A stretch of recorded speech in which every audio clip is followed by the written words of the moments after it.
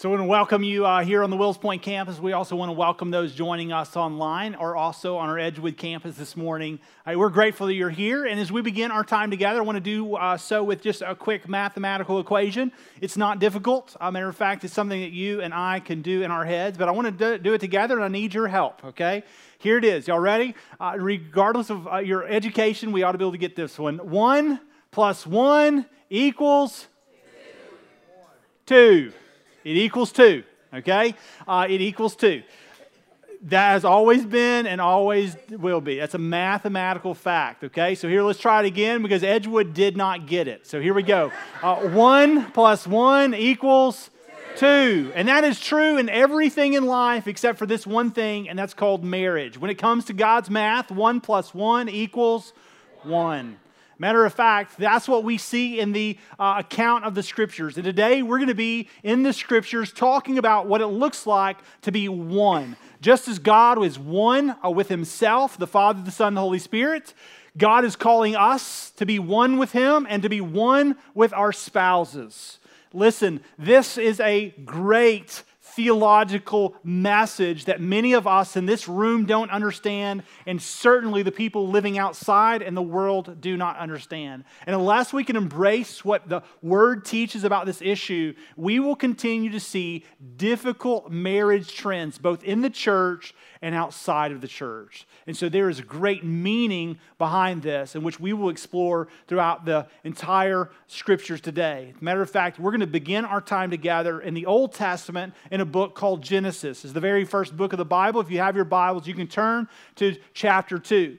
Now, our Bible is split up and composed of two different sections. One is called the Old Testament, which gives an account of a nation called Israel.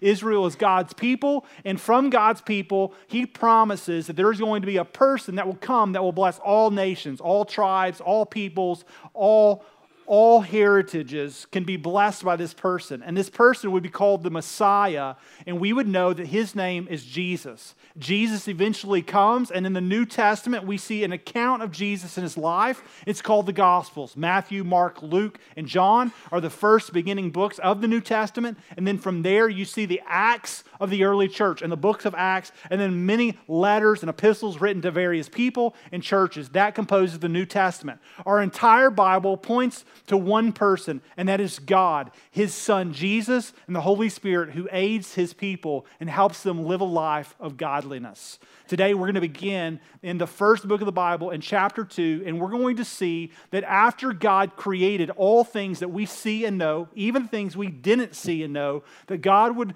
find that His creation, the one that resembles Him most, created on the sixth day, mankind would need a helper. We see that account in Genesis chapter 2 that all the birds of the air, all the beasts of the field, all the livestock that roamed along the grounds, all of the fish of the sea, and all the reptiles that slithered around are all created. Adam has taken time to name them all, and then God realizes that His creation is alone, and He needed a helper. And so we see an account of Him establishing a helper for Him in Genesis chapter 2, verse 18. And it simply says this: "Then the Lord God said, 'It is not good that the man should be alone. I will make him a helper fit for him.'" And so Adam has a helper. You see in that account in Genesis chapter 2 that he puts Adam into a deep sleep. He takes a rib and he fashions a woman from the rib, and he says, "She shall be bone of my bone and flesh of my flesh." And Adam calls her woman.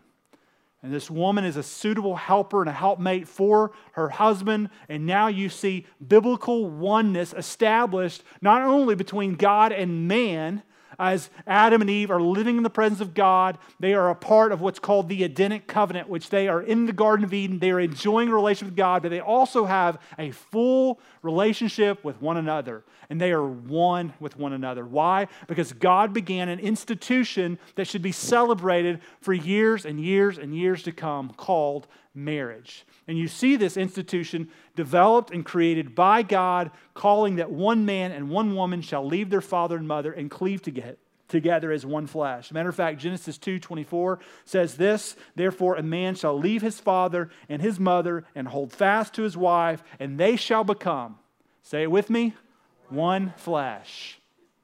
So they shall become one flesh. It is two people joined together. And in God's math, 1 + 1 = 1 in marriage. And that's the picture that we see. In verse 25, it says, and the man and his wife, Adam and Eve, were both naked and they were not ashamed. What it means is they had a great relationship with their Heavenly Father, the one who created them in His image, and they had a great relationship with one another. And they enjoyed all that God had in its fullness. They ruled over everything that was in the Garden of Eden, along with all the animals, man and woman. The vice region of God are in a relationship with Him, and it is heavenly. It is a picture of bliss and is an eternal state, one that God intended to have with mankind all of the centuries to go. But then you see an account in Genesis chapter 3 that something happened. And that was the one who is great and crafty and cunning, the one that we would call Satan. He comes to this woman named Eve in the garden, and he asks this question, hey, surely God didn't say that you couldn't eat of any of the trees of the garden. And she replied, oh, no, God didn't say that we couldn't eat from any tree of the garden. He just said that we shouldn't eat of the one tree in the midst of the garden, and we couldn't touch it lest we die. And then he replies, oh, surely you're not going to die. I mean, come on. If He loves you and He created you in His image, surely you're not going to die. That would be so unfair. That wouldn't even be right of a God who loves you so much. And then He said, I bet the reason He doesn't want you to have it is because if you did, you would be like God. You would be knowing good and evil. You would have the things that He has. And I bet He doesn't want you to have that. And she began to ponder that idea. And she was already mesmerized by the fruit. And so she took it and she thought that, you know what, it would make one wise. It does look like it would be good for food, and it would be appealing. And so she took it and she ate and she gave it to her husband also, who was with her in the garden. And then something happened. And in Genesis chapter 3, this is what it was. The eyes of both of them were opened, and they knew that they were naked. See, in this moment, something happened, and it created a chasm between God and mankind. It also created a chasm between man and the woman. And the reason why is because when God originally created the institution of marriage and oneness with God and with one another, it was bliss. It was wonderful. They were naked. There was no shame. There was no recognition of sin or selfishness or any of those things. But when they took and they ate of its fruit, their eyes were open and they realized that they were now naked. And that Edenic covenant, that heavenly state, is now torn in half. In one fell swoop, one choice would bring consequences for all of the creation because the covenant is now broken. And they have realized that sin and shame and flesh and their conscience and the covenant-keeping love that God intended for Himself, for His creation, and for one another has all dissipated and vanished in their midst. And then they did something. They went and they sewed fig leaves together and they made themselves loincloths. And then when God would appear in the garden, it says they heard the sound of the Lord walking in the garden in the cool of day, and man and his wife, they went and they did something. Say it with me. They hid. They hid themselves from the presence of the Lord God among the trees of the garden. And here's what I want you to understand, is that when that happened, they began to isolate and they began to cover their differences because the Edenic covenant corrupted our relationship with God and with one another. And they became aware of their brokenness, of their sin, and apparently of their shame. Matter of fact, when they were naked and when they were not ashamed, they never looked in the mirror and said, you know what, I really need to go on a keto diet.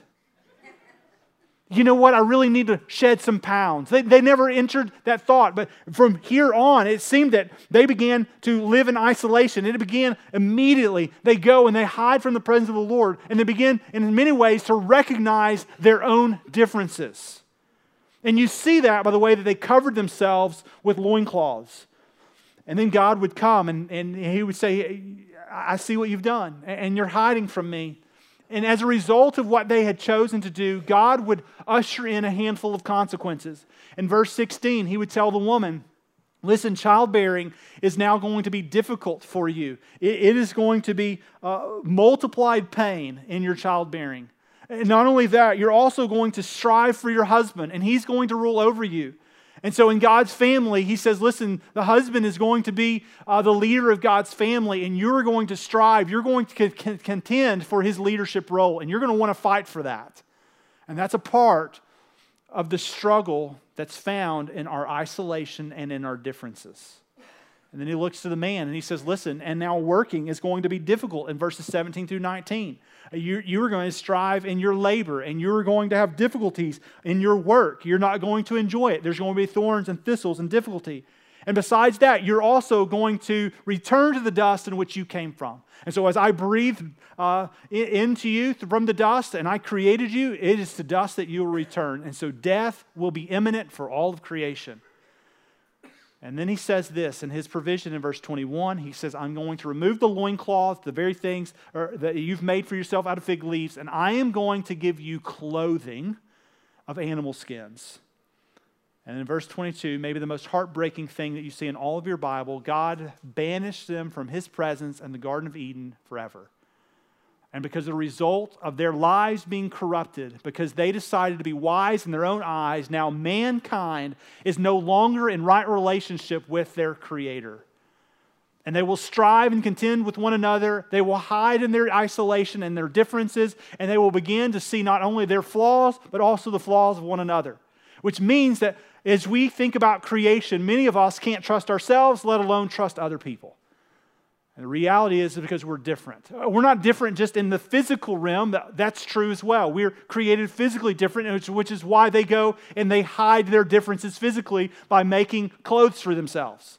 But it goes way beyond that. Not only in that sense, but we're created different physically in this way. That man was created out of dirt, which is why we love to do dirty things. It's why guys take off their socks at night and they smell them.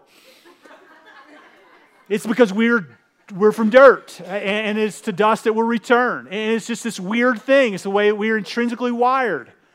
It's why, ladies, you're fashioned, which is why us as men go, I don't enjoy going to look and shop for fashionable things. It's a beating for us. The reality is it's our differences. But it's not just those differences. It's differences in temperaments and personalities and desires and passions. But then it's emotional differences, spiritual differences, intellectual differences.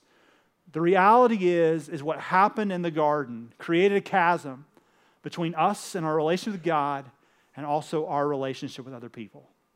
And because of this difference, the question you have to ask yourself is, what is God's provision? And when you think about that question, you got to ask yourself this question, which is one that most of us have probably never posed.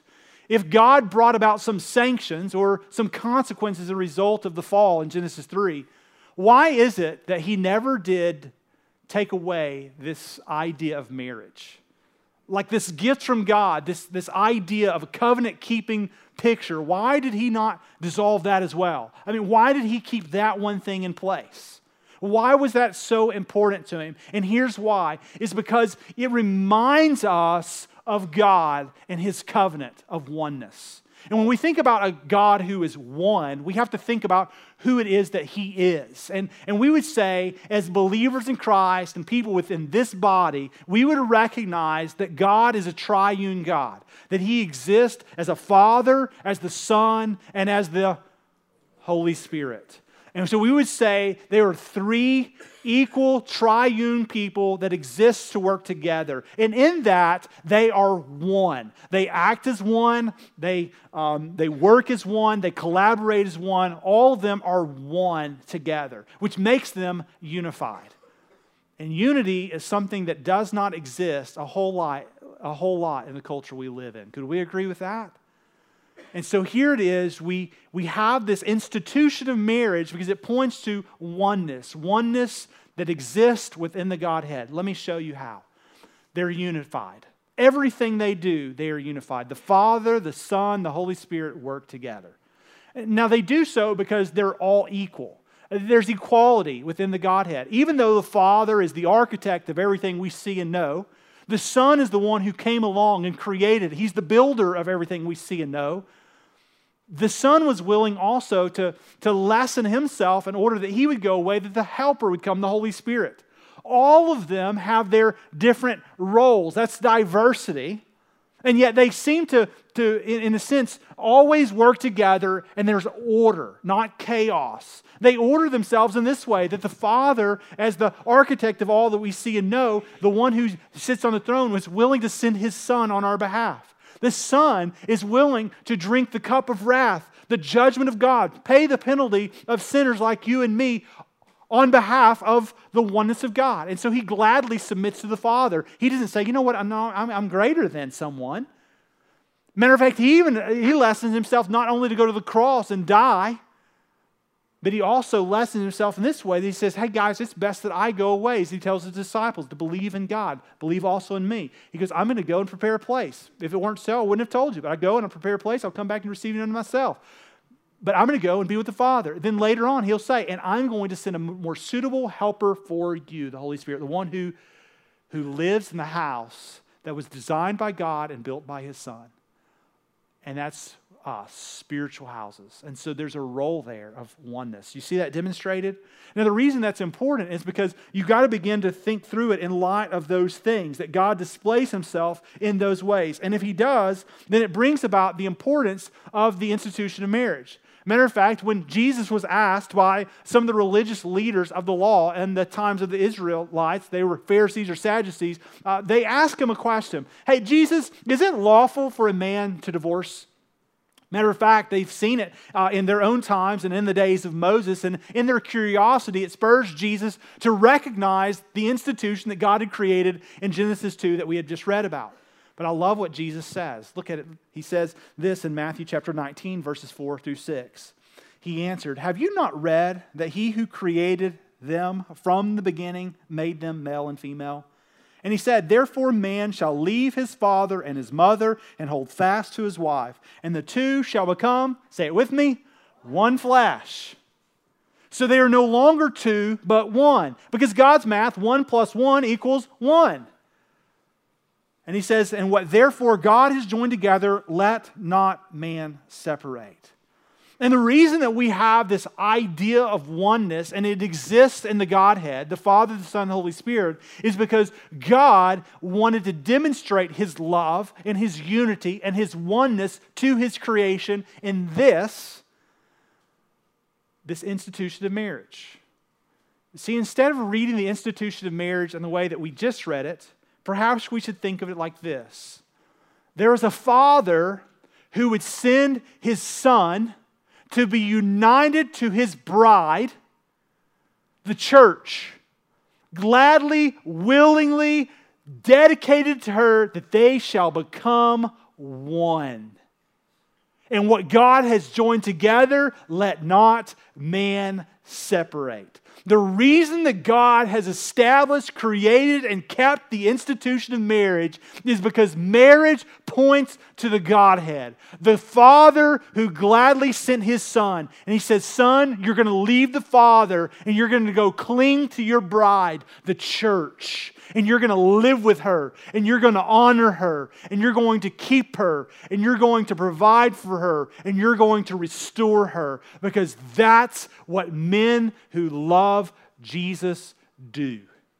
And He was an example of oneness to the bride of Christ, the church, believers in Him. And He goes, and what God has joined together, let no man separate.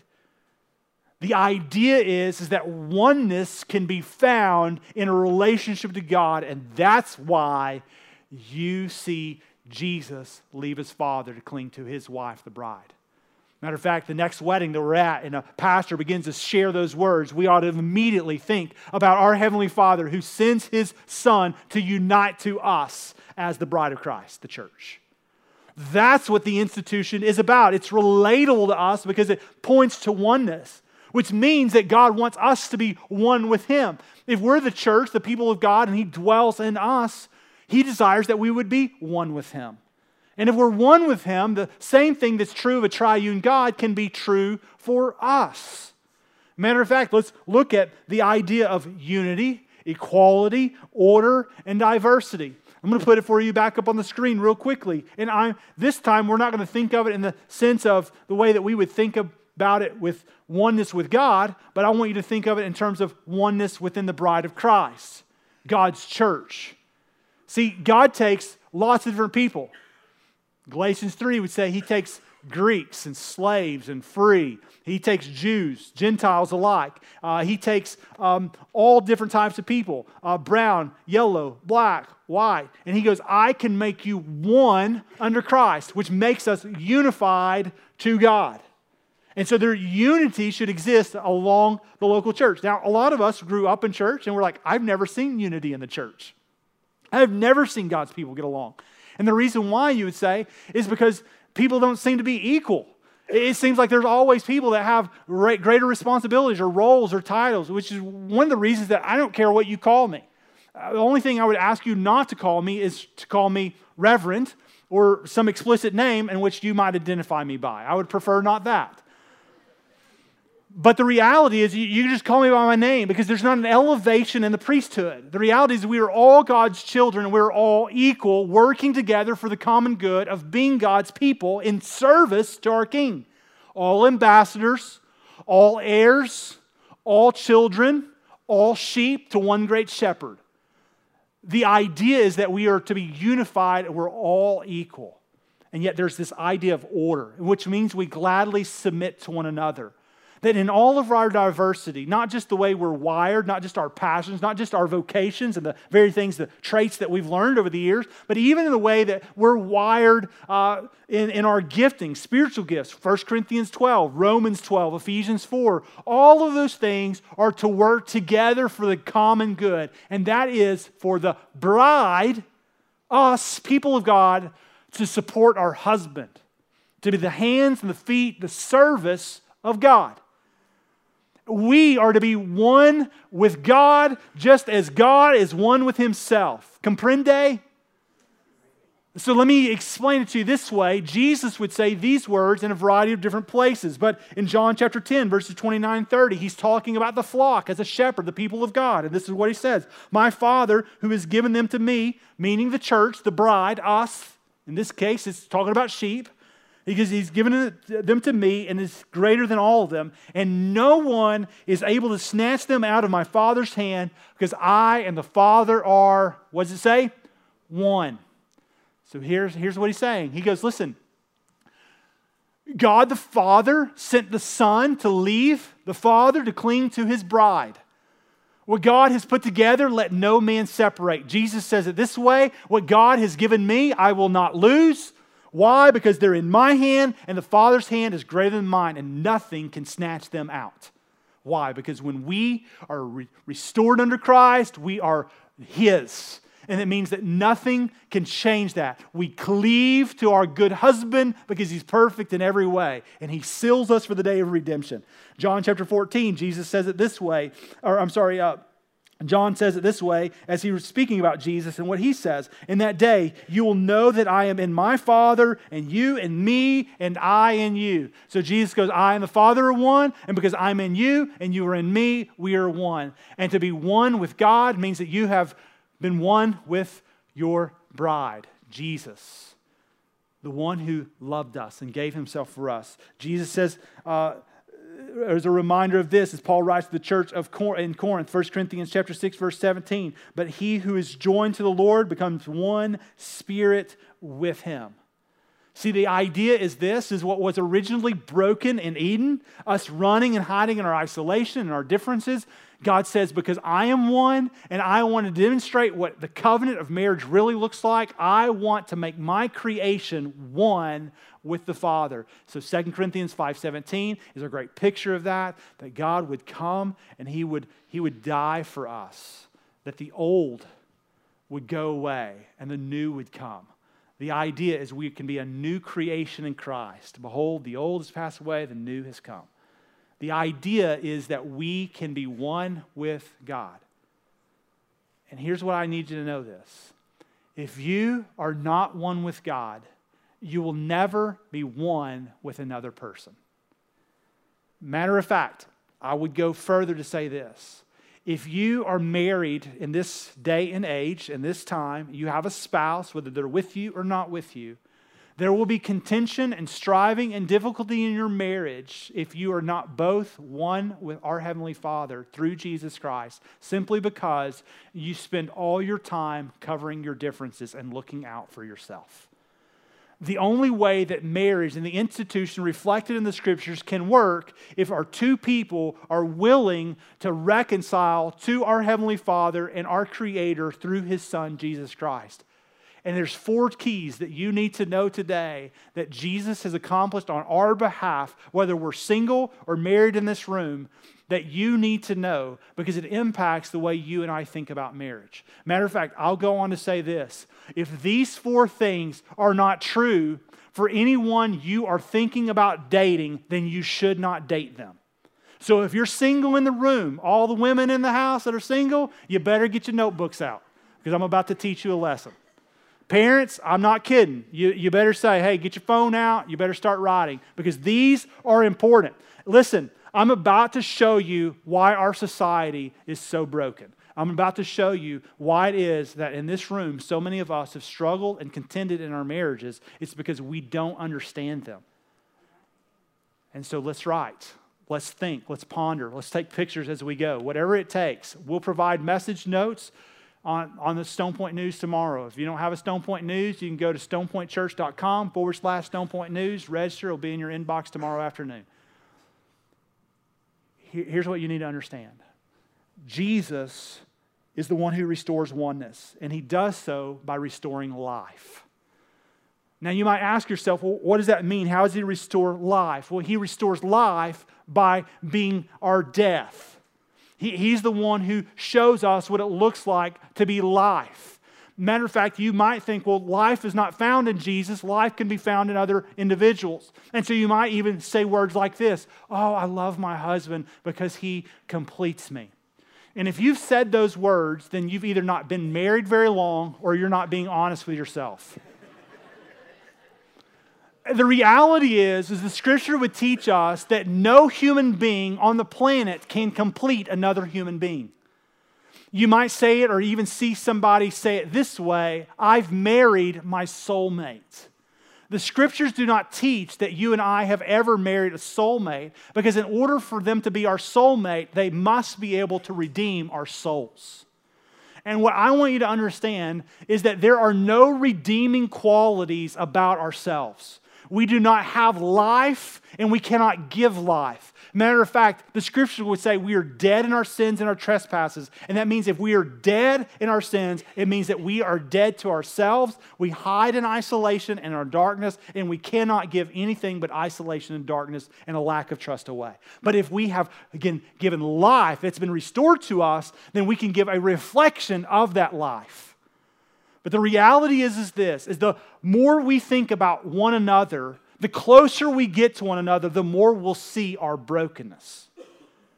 The reality is this. I had a guy recently share with me, he goes, man, I've always wondered what it would be like to hang out with you or to like be in your mind a little bit, because he's like, I kind of look up to you a little bit. And this is what I told him. I said, listen, the minute you get around me, the minute you're going to be disappointed. The closer you get to me, the more you're going to recognize how fallible I am, how foolish I am, how prone to leave the God I am. And the reality is because I'm a mere mortal. I'm a man like you. And because I hold the title pastor, does not make me superior to you. We just learned that I'm actually equal to everyone in this room. I just have a different gifting. And I use that gifting to spur on our church. But the reality is in my equality with you, I'm still messed up, broken, prone to hide in my differences and in darkness. But it's because of life that I don't have to do that anymore. It's because in life and through Jesus' life, I don't have to live in the dark. 1 John 1. Matter of fact, Jesus would say this about himself. And John would say this about himself as well in terms of Jesus. John chapter 1 verse 4. In him was life, meaning Jesus. And in that life was the light of men. Paul would say in 1 Corinthians 7, verse 28, hey, if you want to marry, hey, you're not going to sin by going and marrying. And if you're a betrothed woman, okay, you marry, you're not going to sin either. Yet those who marry will have worldly troubles, and I would spare you that. Why will you and I have worldly troubles? Because of the fall. Because of the fall, we're not one with God, and we cannot be one with one another until God restores us and gives us life. And so what I'm saying is this, is if you do not know Jesus Christ, your marriage will not be the fullness of what it intended to be in the Scriptures. I'll go a step further. If you are married to someone who does not know Jesus Christ, Paul would say, as he wrote to the church of Corinth, is that you are unequally yoked, which simply is a concept in that day and time that people would relate to because many of them were farmers or they relate in that way. What he's saying is could you imagine being a farmer in a field yoked to two oxen and one of them wants to plow this away and one of them wants to plow this away? That would be pretty difficult, wouldn't it? And he goes, listen, you should think about that in the local church. The reason we have identify in measures in the local church, the things we believe in, so we yoke ourselves together in the same direction. That's why we have membership. But even then, the reason that we should think about marriage the way that God intends us to in terms of oneness is because we don't want to yoke ourselves to people that are going different directions. So he goes, Jesus is the one who restores life. Well, listen, Jesus doesn't just restore life. Get this, lean in with me. He covers our shame. The very things that we've been running from, the very things that we're insecure about. Ladies, the very time you look in that mirror and you go, I got to keep working out because I got to shed a few pounds. Listen, that's not from your Heavenly Father. That's from your flesh, your insecurities, your shame, and from the covenant that was broken in Eden. And because of our insecurities and our shame, we live in that state of always trying to measure up, always trying to do more, always trying to be more. And that's not just for ladies, is it, men? There's many of us men that in our 60s, we still see ourselves as a broken 13-year-old boy looking for a father. And here's what you need to know is Jesus came and He died to cover your shame. The reason that He died, He shed His blood, is so that we could experience Passover, that we could have a freedom in Him, that we no longer had to walk around in isolation and confusion and chaos or darkness, but that we could be one with someone else as God intended in the picture of marriage.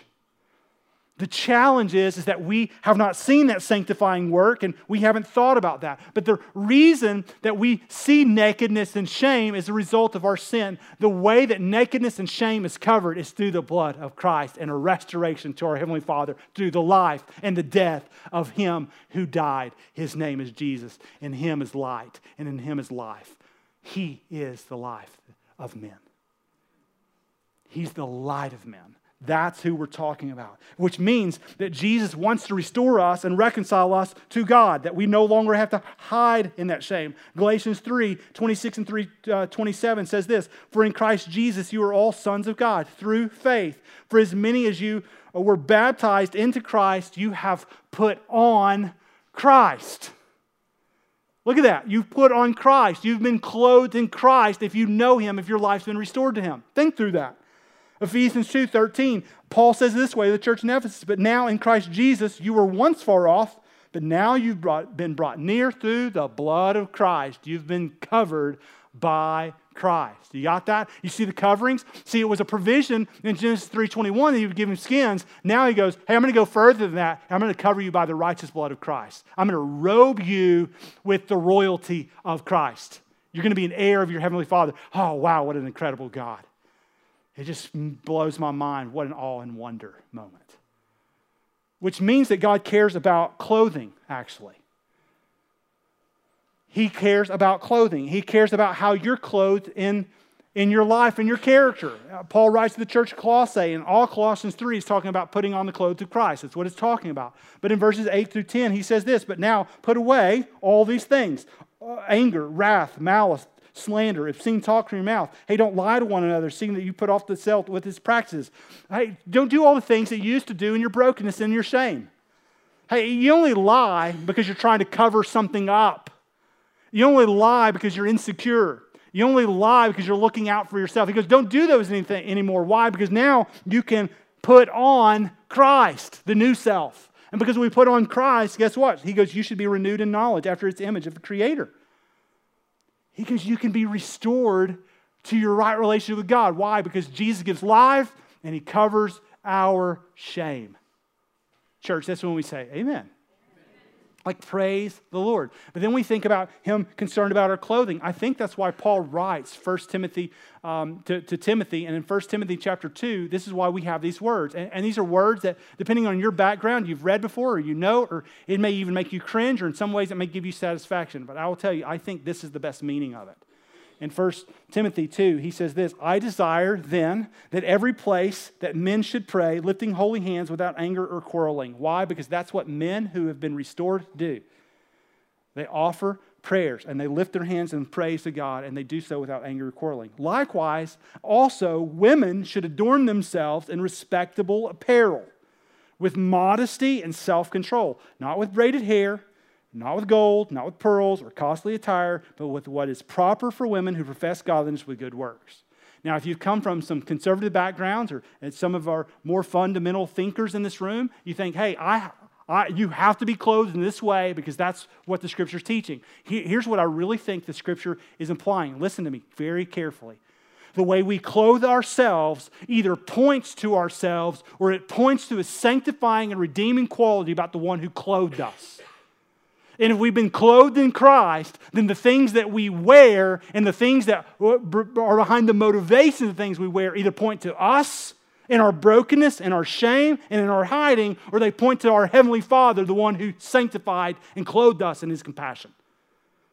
So my point and my emphasis is this, is that the point of all of this is that women in this room would think through proper attire that points to modesty and a changed heart that reflects good works for your King.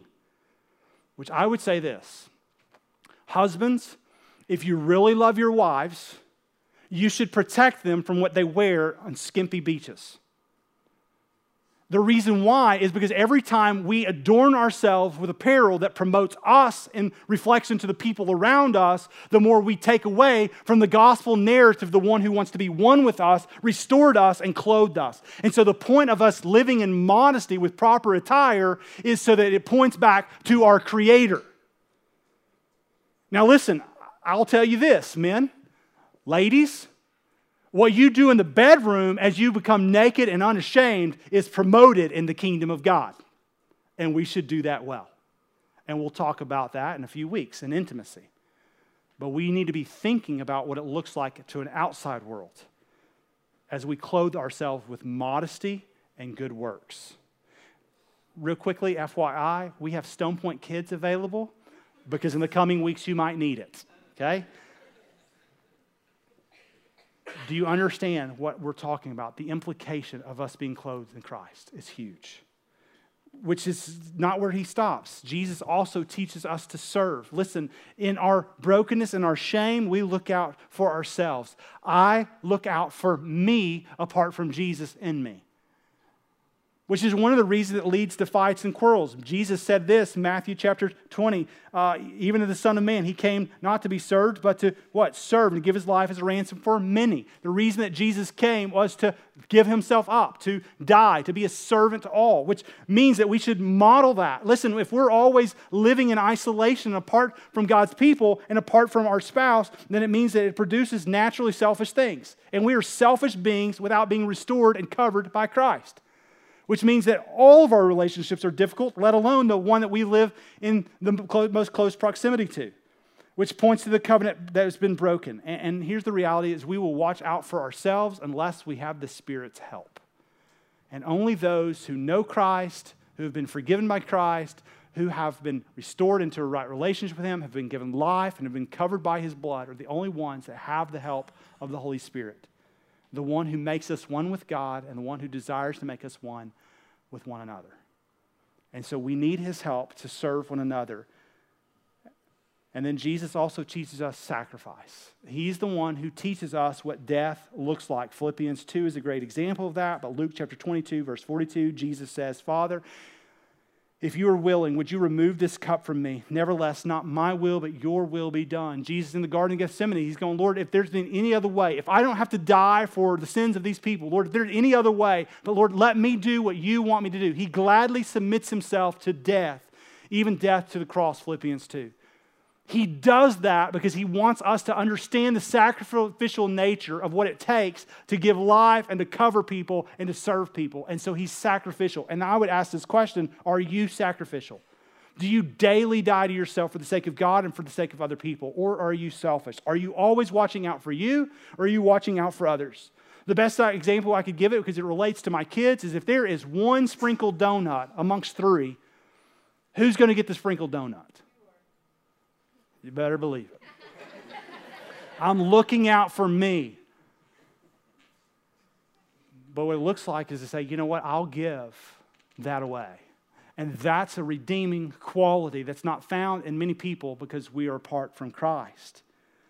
It's about daily dying for others. It's about forgiveness and patience and forbearance with others. See, quite frankly, the reason that we have watered down the idea of marriage is because we've never realized that marriage is about a God sending his son to be united with his bride, the church, the people of God, to restore us in right relationship with him. Which the implication of that is that if you have been restored by God, by his grace, it means, husbands, you are a picture and a model of Jesus. Which means you shouldn't ask your wife to go out and skimpy attire for the sake of your own passions and pursuits in public, because you're not covering her with grace. You're actually exposing her to a wicked world. Which is crazy. Why would I as a man want to love my wife in the way of saying, hey, will you put this on so that all the men here can look at you? That would be foolish, right? Because God covers us with his grace. It's a measure of love and service. It is an act of saying, I want to care for you. I want to promote you. I want to lift you up. I want to respect you. I want to honor you. Listen, men, one of the reasons that our sons don't respect our wives is because we don't respect them. We don't honor them. We are not very good at looking and acting like Jesus. Ladies, the same way, you are a picture of the bride of Christ, which means that you have been adorned with clothing, a good works, which means you ought to be respectable in all that you do. You ought to revere Christ, and you ought to respect and follow your husband's lead. That is, if he's submitting to Christ himself. If he's loving you like Christ intended you to be loved, then you should have no problem coming along and being the hands and feet. You should be a servant. You should respect him, honor him, care for him, cherish him, love him, keep him. Why? Because what God has joined together, let not man separate. See, our marriage in oneness with God and one another is a picture to the world of a God who loved us and gave himself for us. It is a gospel witness. And if you are not one with your spouse, the goal is to begin rightly restored to God and begin working to be rightly restored with one another. And that only happens when you love God first. I'll end with this. C.S. Lewis says this: when I have learned to love God better than my earthly dearest, I shall love my earthly dearest better than I do now. When first things are put first, second things are not suppressed, but increased. When we love God with all of our heart, soul, and mind, the second is like it. We love others more than we love ourselves. And listen, our closest neighbor is the one we are yoked to. Our spouse. If our spouse doesn't know Jesus, we should be praying that they come to know him. If we both know Jesus, we should begin acting as if we know Jesus. Why? Because oneness was a design by God intended for us to live in. What a pleasure. May we do that well. Let me pray for us. Father in heaven, we love you. We pray, God, that you would help us to cherish and love your church, love one another, because you have loved us and demonstrated your love for us in this, that while we were yet sinners, you sent your Son Christ to die for us. And Father, I pray that we would be a picture of grace to one another. I pray that even in our marriages, that we would reflect the life that's been given to us by salvation, that you have covered us, that you have sanctified us, you've cared for us, and you desire for us to know you and to be covered by you, which means we should think about what it looks like to cover one another in marriage. I pray you would help us to serve one another and become sacrificial, that we would not put ourselves first, but we would put others first. We need your help because that's what oneness looks like. And we know that in our sin, in our shame, and in our nakedness, that we are not one until you do a work in our lives to restore us to you. So God, would you do that? We love you. Thank you. In Jesus' name we pray. Amen.